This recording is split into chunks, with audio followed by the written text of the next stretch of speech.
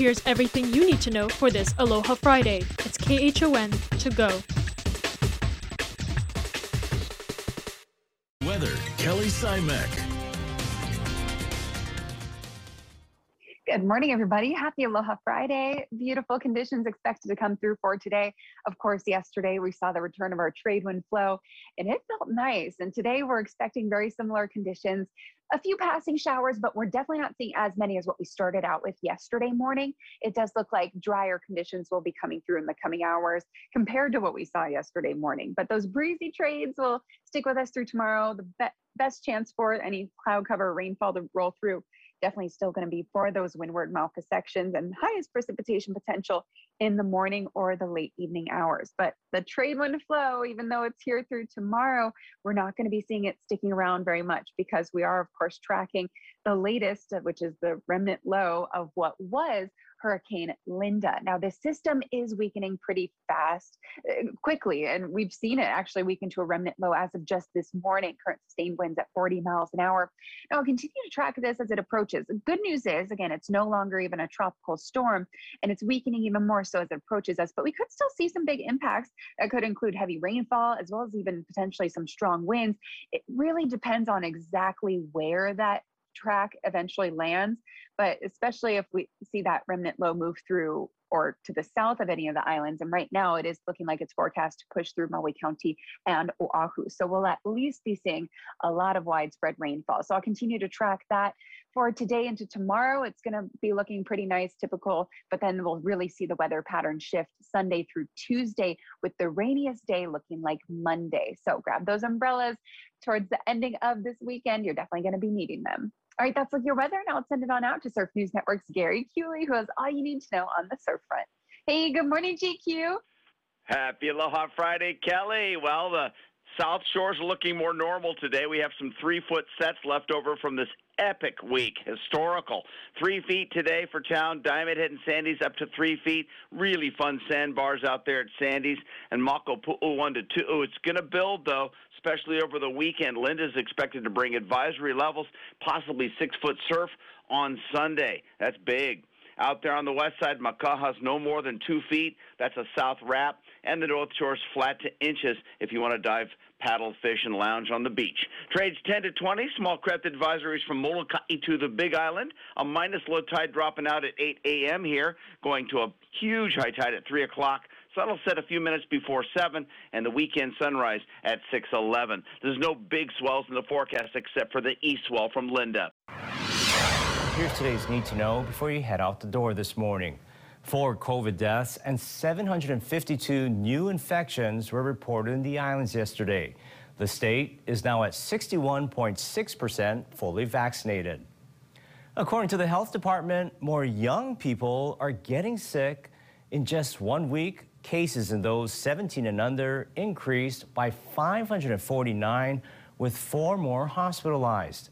Cases for those under 40 also shot up. The Wailua Beach Road Bridge reopens today. The city says crews have completed their repair work. The bridge was closed in April after severe damage from the heavy rains in March. And the boys are moving on. Yup. Honolulu's Little League team making a statement in their opener with a convincing 9-1 victory over Connecticut. Next up for the boys, Nebraska on Sunday at 5 a.m. Hawaii time. County mayors are urging everyone to wear a mask, socially distance, and get vaccinated as the coronavirus is once again making its way into smaller rural communities. Several cases were reported yesterday on Molokai and Lanai. No word yet on a proposal by Big Island Mayor Mitch Roth to bring back mandatory pre-travel testing for trans-Pacific travelers, even if they're vaccinated. The decision ultimately is up to the governor. And just a reminder, you can get the COVID vaccine and get tested for free tomorrow and Sunday at Aloha Stadium. Bring a chair and an umbrella because the lines can be very long. And crews continue to monitor a brush fire on Maui.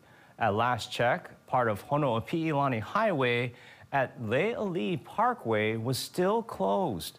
Drivers are being asked to avoid the area. Breaking news, President Biden is addressing the nation about efforts to evacuate American allies from Afghanistan. Let's listen in. Allies. This is our focus now.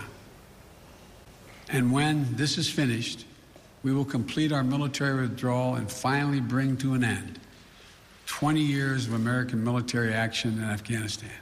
He said earlier that the U.S. has made significant progress in Afghanistan, saying that more than 18,000 people have been evacuated from the country since July and about 13,000 since the U.S. military lift began on August 14th. The president would also go on to say thousands more have been evacuated in private charter flights facilitated by the U.S. government.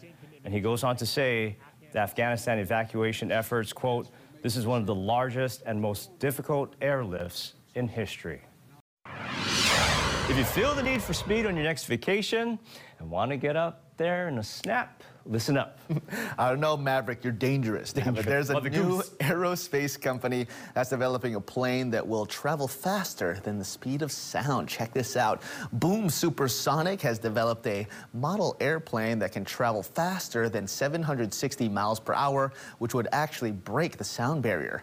This model is 1/3 the size of the actual plane, and Boom is letting their pilots test practice breaking Mach speed. Best part about it is it would get you to your destination just about half the time, and the company says the prices to get these flights will be affordable. Define affordable. Now, official test flights on the smaller model will start next year, and they plan to break ground on a factory to build the full-scale versions.